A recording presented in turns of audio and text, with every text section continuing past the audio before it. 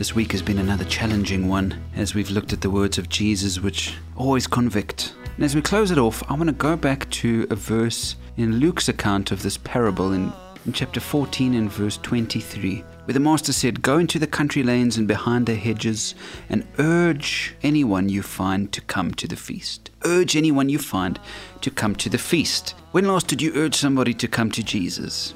Of course, it's not as simple as that. Of course, you need to be respectful and you need to be tolerant and so on. Absolutely. But so often we hide and we get embarrassed and we forget to do the good work that God has called us to do, which is to urge people to come to the feast. The great commission that Jesus gives right at the end of his life is to go and make disciples of all nations, to go and invite people to the feast, essentially. And so, as we close this teaching this week, I want to encourage you to look for opportunities every day to invite people to the feast. That could be inviting them to your church, or it could be just talking to them about God and maybe opening their eyes to something that they haven't seen. Pray about it.